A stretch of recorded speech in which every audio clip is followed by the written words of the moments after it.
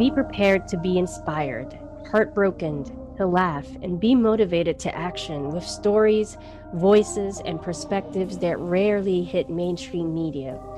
Hi, my name is Cheryl, host of the Global Citizenship and Equity podcast, where I feature leaders, practitioners, community leaders who are taking us forward in the 21st century. This podcast elevates the perspectives that shake up the status quo and allow us to feel into what it means to be human in a vulnerable society and on a very angry planet.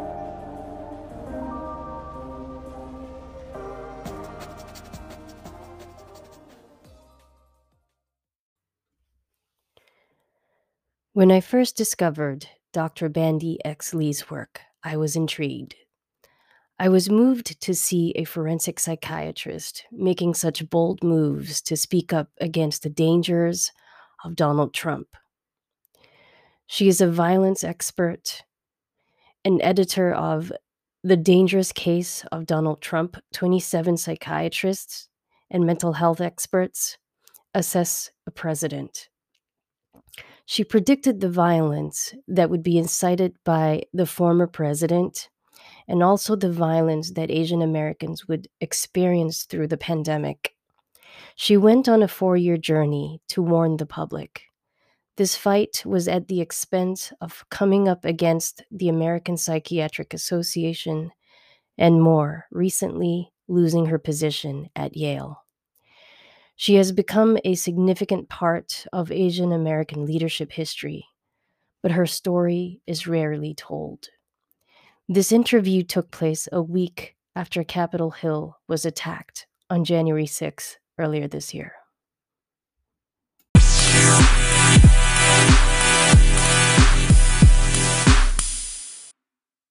Well, let's jump a little bit into the last 4 years of your journey. I think many of us have followed you and observed your leadership. In a few words, maybe, can you share with us what your journey has been like the last 4 years? Yes, I didn't quite expect it to last 4 years, but it ended up that way. So previously, I was a violence expert, strictly a clinician and an academic. I was consulting with a number of governments in the United States and around the world on violence prevention, but that was policy oriented, nothing having to do with politics per se. And then this presidency happened, where the morning after Donald Trump's election, I was contacted. I was flooded with phone calls, emails, and messages because I was a violence expert and people were afraid of the violence that was to come. Mainly hate crimes, I believe, at the time, but I often connect various different forms of violence. So some people were afraid of what would happen to the environment and to nuclear violence and so forth. And I thought to myself that if I had spent almost 20 years at that point studying, predicting, and preventing violence, would I turn away at this point? I could not. So that's how I jumped in.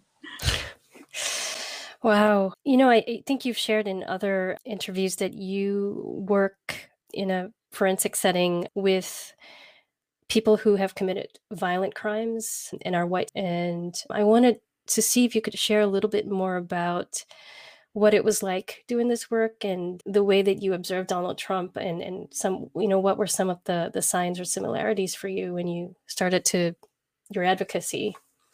Yes. Well, it was not difficult for me to identify Donald Trump as a violent individual, an unstable and psychologically dangerous individual. So, because of my area of specialty in treating violent offenders in mostly jail and prison settings, I became interested in this work because I grew up in New York City when it was quite violent and I was experienced with the inner city violence. So I wanted to study it from a psychological, psychiatric standpoint. So I happened to be catching the beginnings of the wave, I suppose, of the transformation of the study of violence from a criminal justice. And so once I started studying it, it was quite remarkable how preventable it is, understandable it is, and we can intervene at various points and transform individuals as well as groups. So I had been doing my clinical work in mostly maximum security prisons. I actually studied prisons around the country. So while my appointment was at Yale, I taught at Yale Law School. I took the opportunity whenever I was off to travel and surveil maximum security around, prisons around the country. And so these included prisons in the South as well as in California. There were some big prisons there, where I encountered a great deal of white supremacy groups, neo-Nazis, and gang members.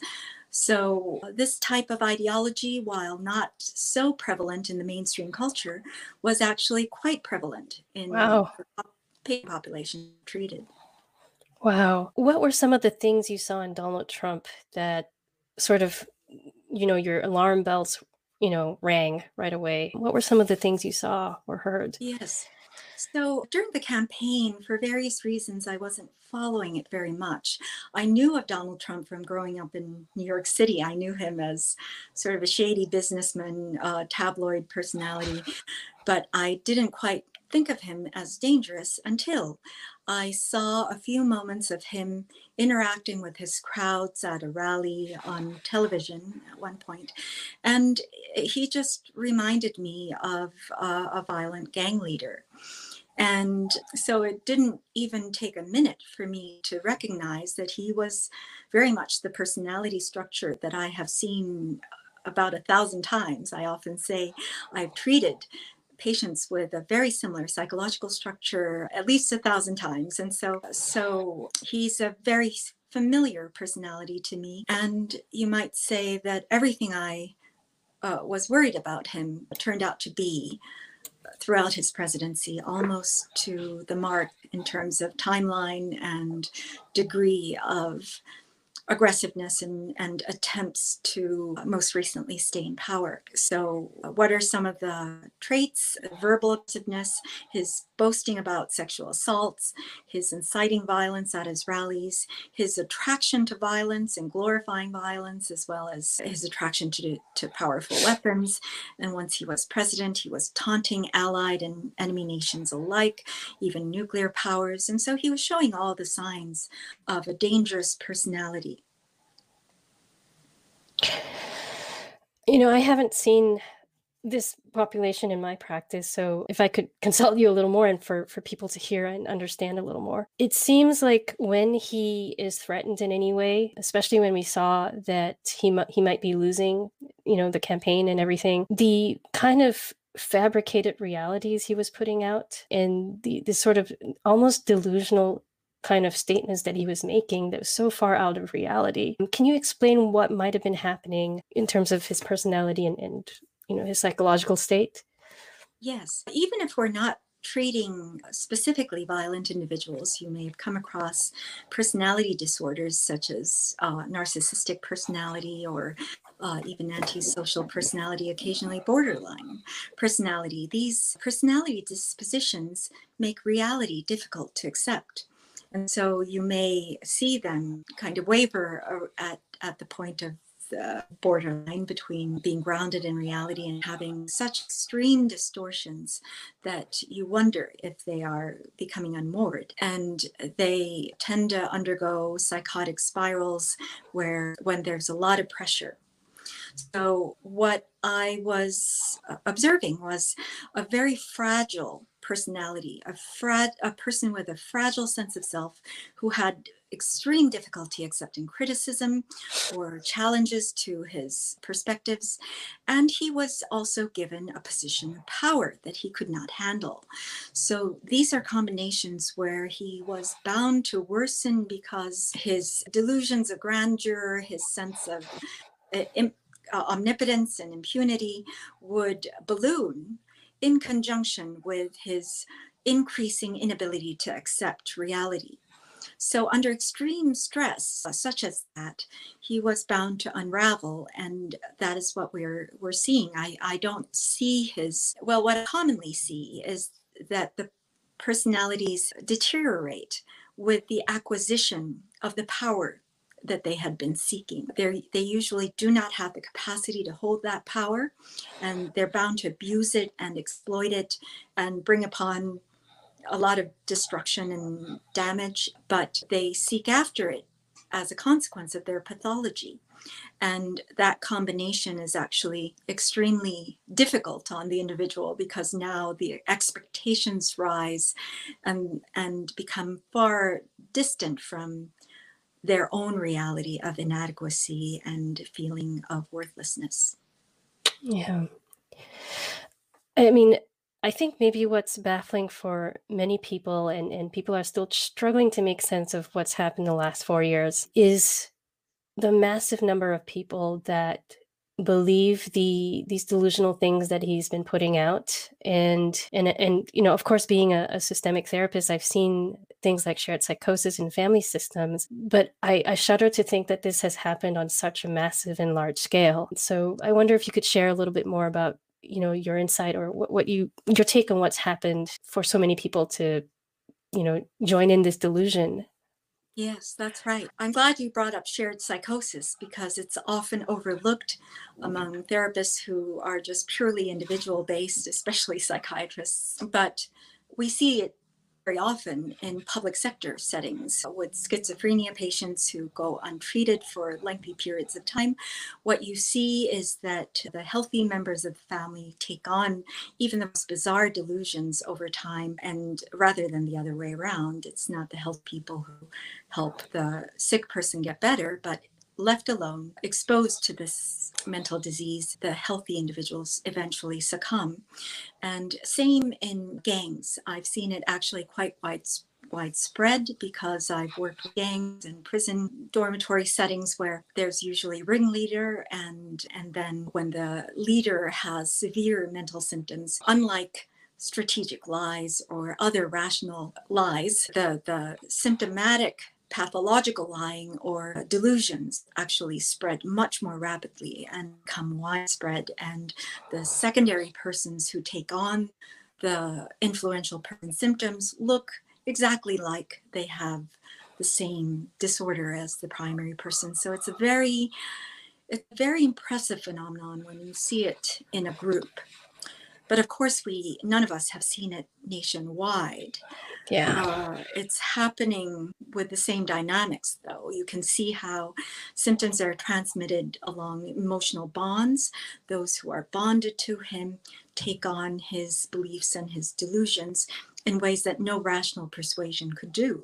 And that's really the frightening part, because that's where he can easily whip up fervent, irrational support, where people just double down and resist any kind of challenges to their beliefs. And of course, their beliefs being so extreme and detached from reality, they also don't respond well to challenges and become violence prone and defensive. When we think about Nazi Germany and Hitler as a leader, would you say that this is a similar relational dynamic that has taken place this last 4 years? Yes, of course, there are many variations of authoritarian leaders, and we can't say that Donald Trump is identical to Adolf Hitler, but they share a lot of characteristics. And in fact, the fact that they diverge from normalcy, in other words, wide range of human variation in the healthy realm, but once you diverge from it into the pathological realm, which is important to identify because it means that it becomes dysfunctional, causes destruction and damage and even death, unlike healthy choices, regardless of ideology, which are always life affirming. So they're similar in the sense that pathology is very identifiable. It becomes very rigid and stereotypical.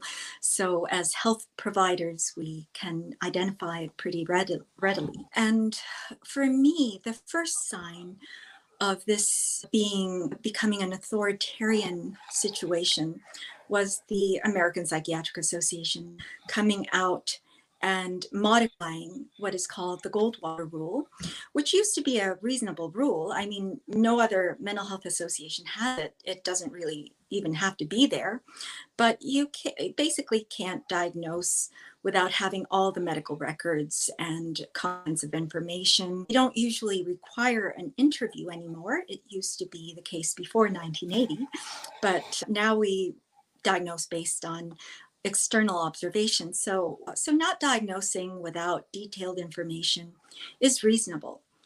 But the APA came out and said 2 months into this administration that the Goldwater Rule, first of all, they dug up this obscure rule that is really a guideline, not a rule. If anything, science and evolution of practice made it almost irrelevant, but they pulled this out and turned it into a gag order, meaning that you cannot make any comment as a professional, as any mental health professional, without having examined the person and gotten consent to talk about them.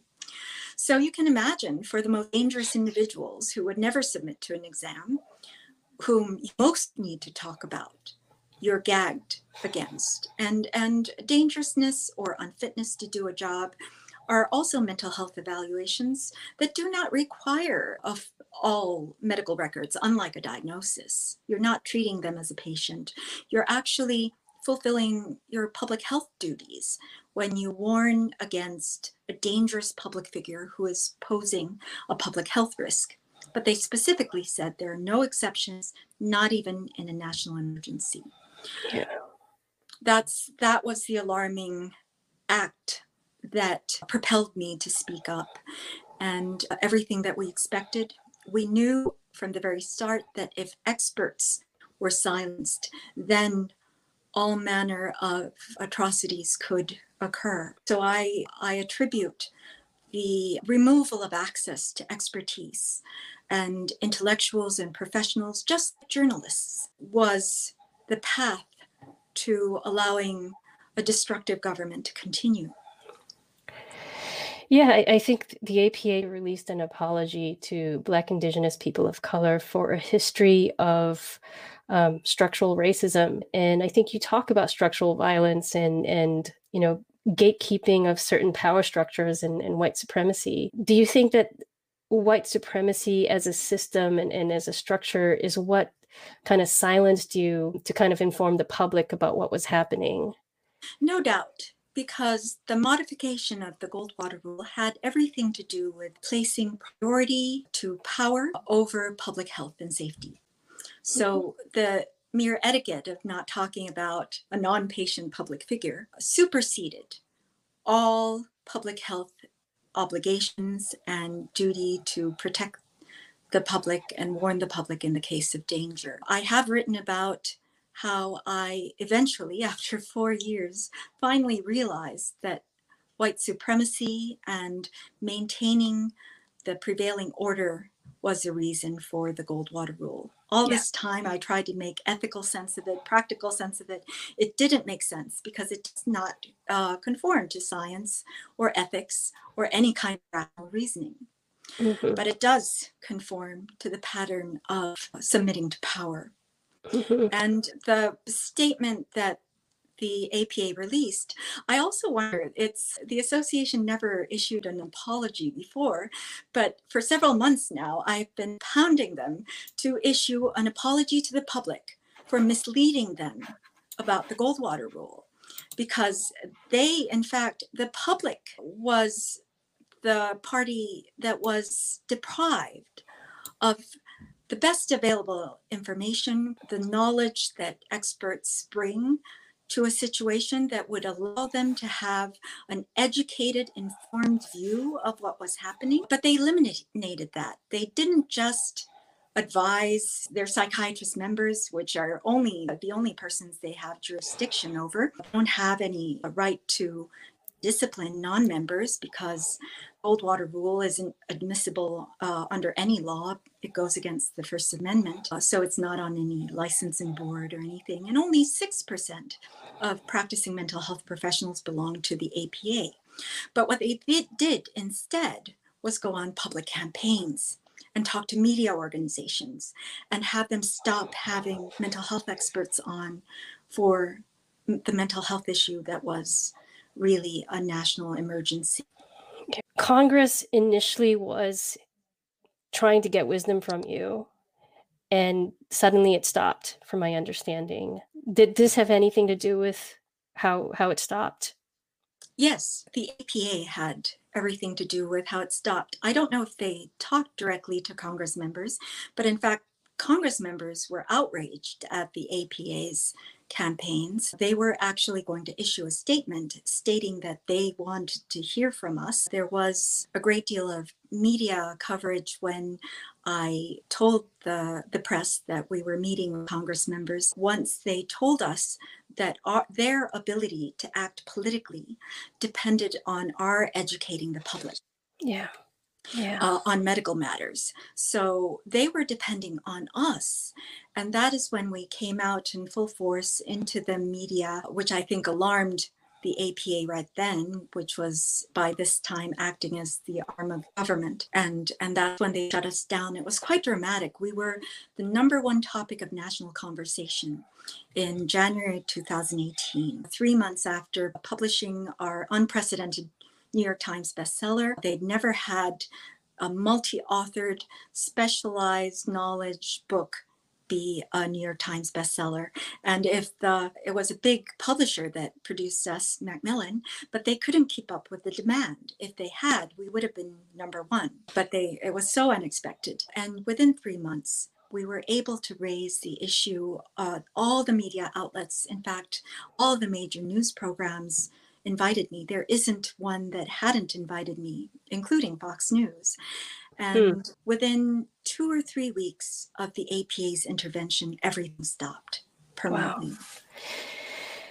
Do you think the APA then has, in terms of structural violence, in terms of when we think about systemic things that have happened, when we think about January 6th and the violence and the terrorism that took place, do you think that the APA has been indirectly responsible because they blocked the public information and the public education that you could have put out there to prevent this?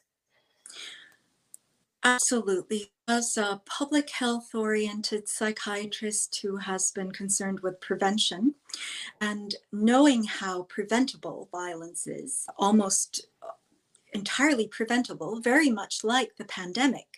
With knowledge and pandemic expertise and early intervention, almost all the deaths could have been prevented. A recent Columbia study showed almost up to 97% could have been prevented, and other epidemiological studies have shown even up to 99% of the deaths could have been prevented. So violence is very much the same way. In fact, I consider what has happened with the violence proneness, the spread of delusions, of aggressive ideas, has been very much a mental health pandemic that preceded the viral pandemic and worsened both the epidemics of the coronavirus as well as the epidemics of violence. That completely makes sense. Completely makes sense. Let's talk to, the therapists who are going to probably watch the show, and people with family members and friends who are, Trump loyalists, and people are worried about violence, and people are worried about what is to come. I mean, with all the warnings we've had, what can we do? How do we talk to our friends, our family, our clients about shared psychosis, and what can we do to sort of help the situation? Well, as you know, if someone is psychologically already impaired in some way, you don't confront their psychological condition.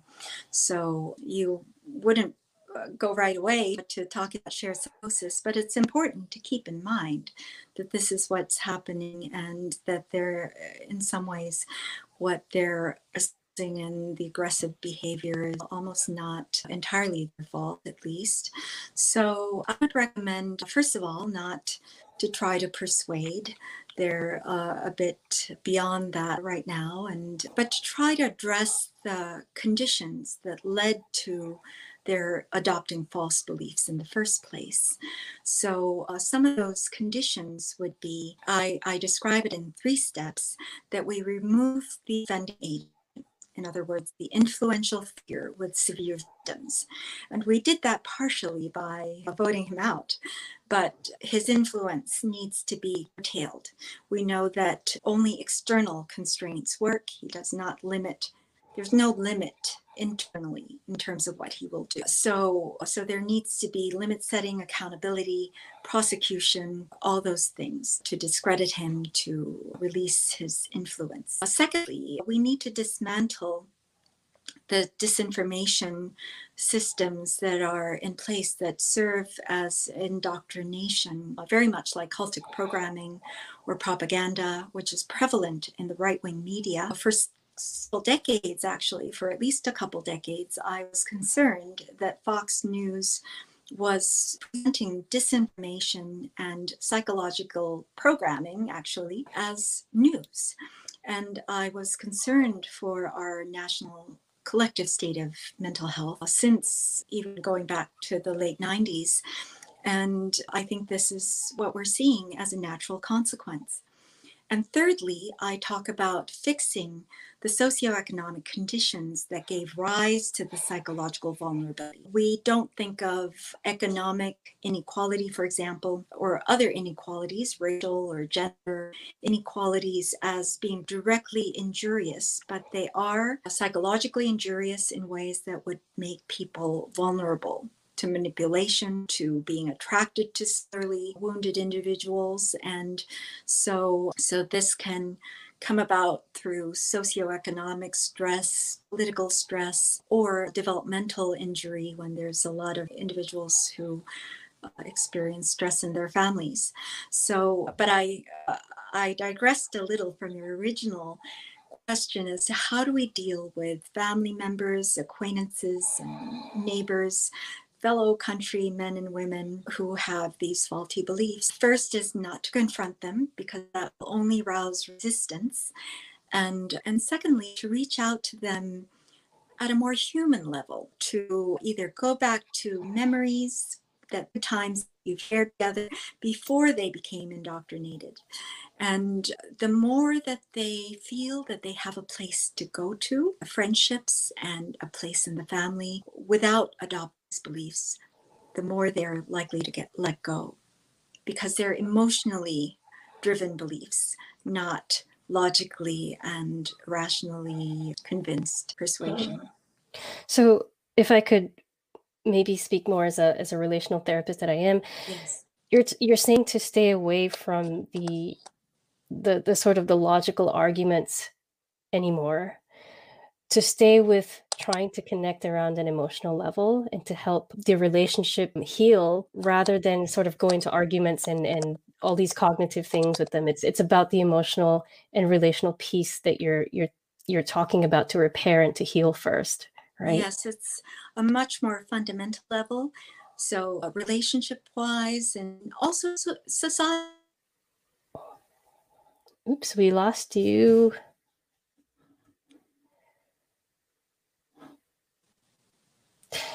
Did you get me back?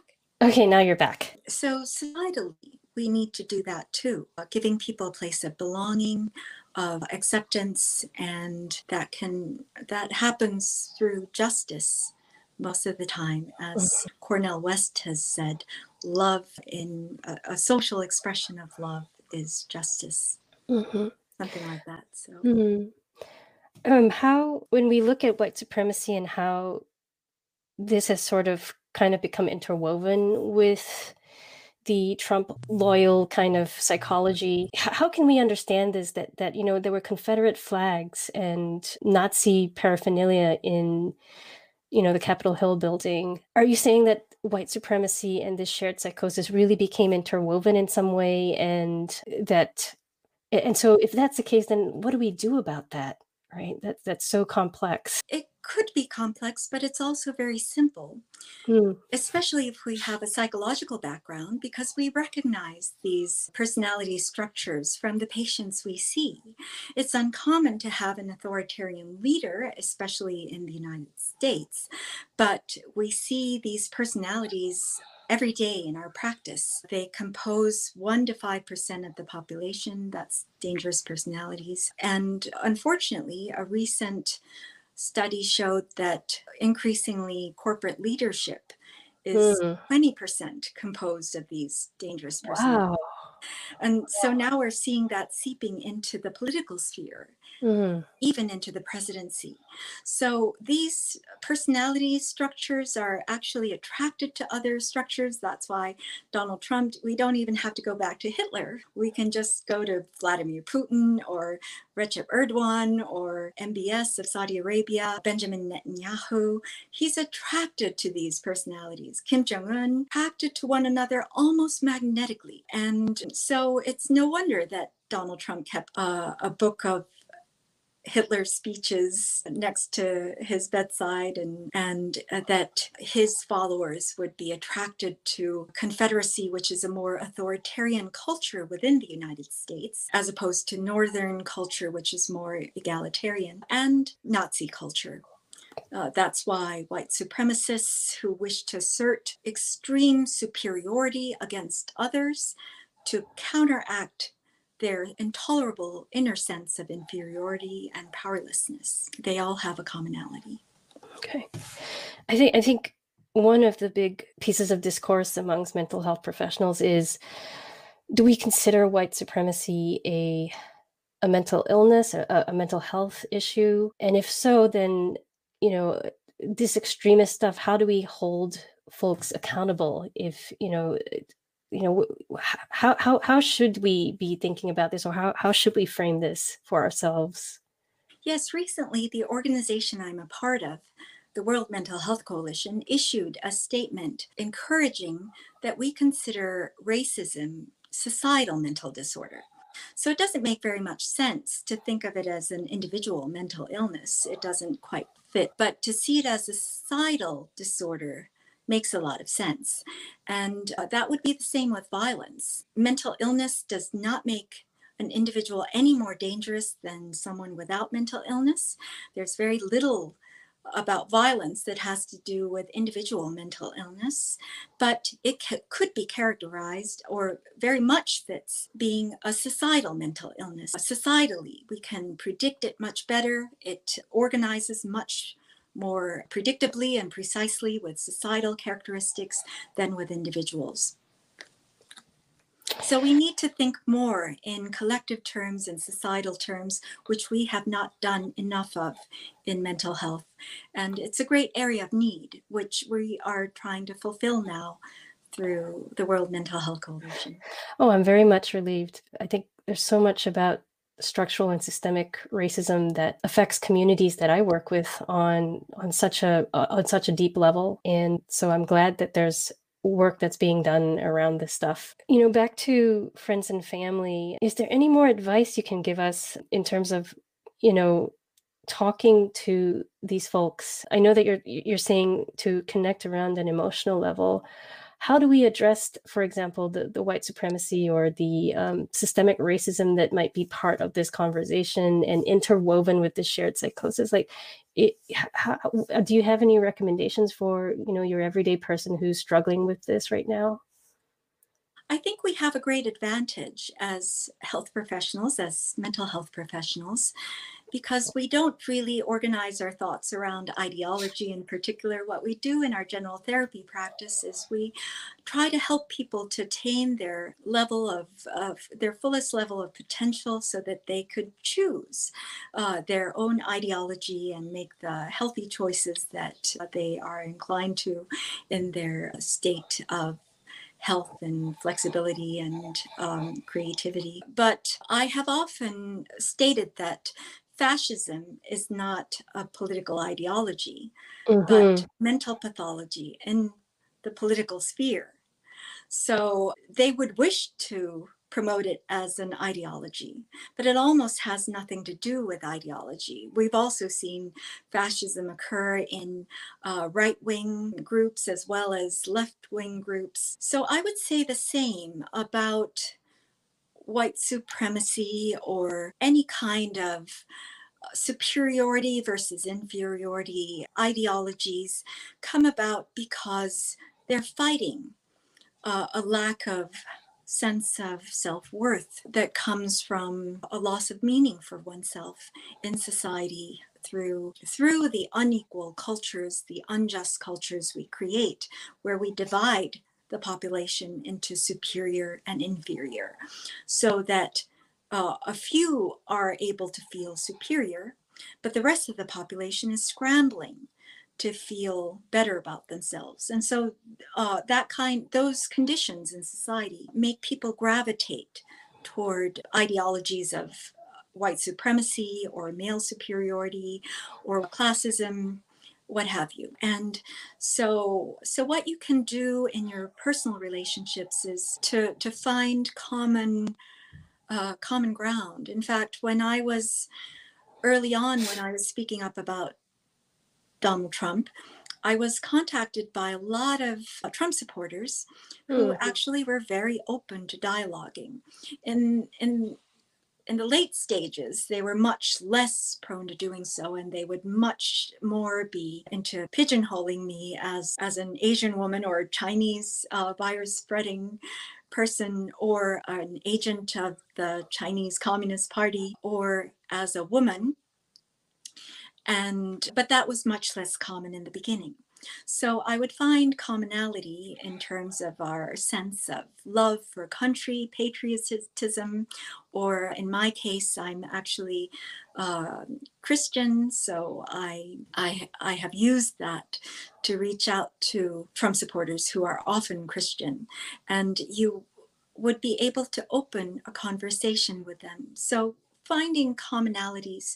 We have a lot more commonalities as human beings than differences, which is why even cross-culturally, I've had experiences where even without sharing the language or history, or in a vastly different culture, you can find human affection. So that would be where you would take them. And that's what they are missing, in fact. And that is why they have gone to the direction that they have. Initially, you may find resistance in violent individuals.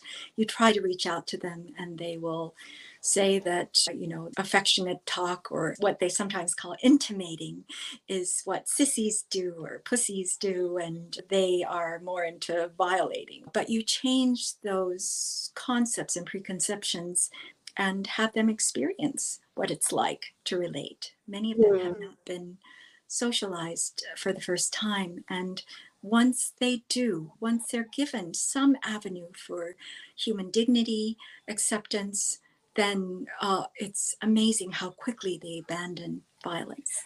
I can't imagine the journey you've taken with this, the leadership you've exhibited for the mental health community in the name of, just what you need to do for the public. I'm very moved and so touched by all your work and all the stuff you've done. I'm sorry about all the systemic racism and white supremacy that you've had to deal with from, the institution of psychiatry itself. And I'm so glad that you were at the forefront of dismantling that and really speaking up about that. I think it's been very hopeful for me. Final question. Do you think that people will recover from this on a wider societal scale? Do you think we will heal from this in terms of the shared psychosis and everything that we've gone through? Well, what's hopeful to me is that the people rose up in spite of these incredibly powerful forces. If you think about mental pathology, how it can even bulldoze over, that's the shared psychosis that just spread like a pandemic. And that explains why there were even a greater number of votes that Donald Trump received in 2020 than 2016. That part is actually understandable as a natural course of spread of disease once you set up the conditions. But what was intentional and what was an initiative on the part of the people was to rise up against it. And the fact that they voted him out, I think, is really speaking to the power of the people and the resistance winning, because it's kind of like an infectious disease in the body, where it's a matter of, who wins, whether it's the disease or the body's own immune response, which is also called resistance. Depends on perseverance and intention on the part of the body, the impulse to restore its health. And I think we could, in fact, pat ourselves on the back a little bit about being able to achieve that against all odds. And so I am hopeful. I would like to see more of mental health awareness and discussion, because that's the only way we're going to prevent and stop further spread of this. And so we have a lot of work to do, but we know the path. Well, thank you so much, Dr. Bandy. I hope you get some rest after all of this. Thank you so much. Thank you for having me. All right. Thank you for listening to the Global Citizenship and Equity Podcast. If you liked this episode, please visit us at www.leadingwithconsciousness.com or subscribe and leave me a review wherever you listen to your podcasts.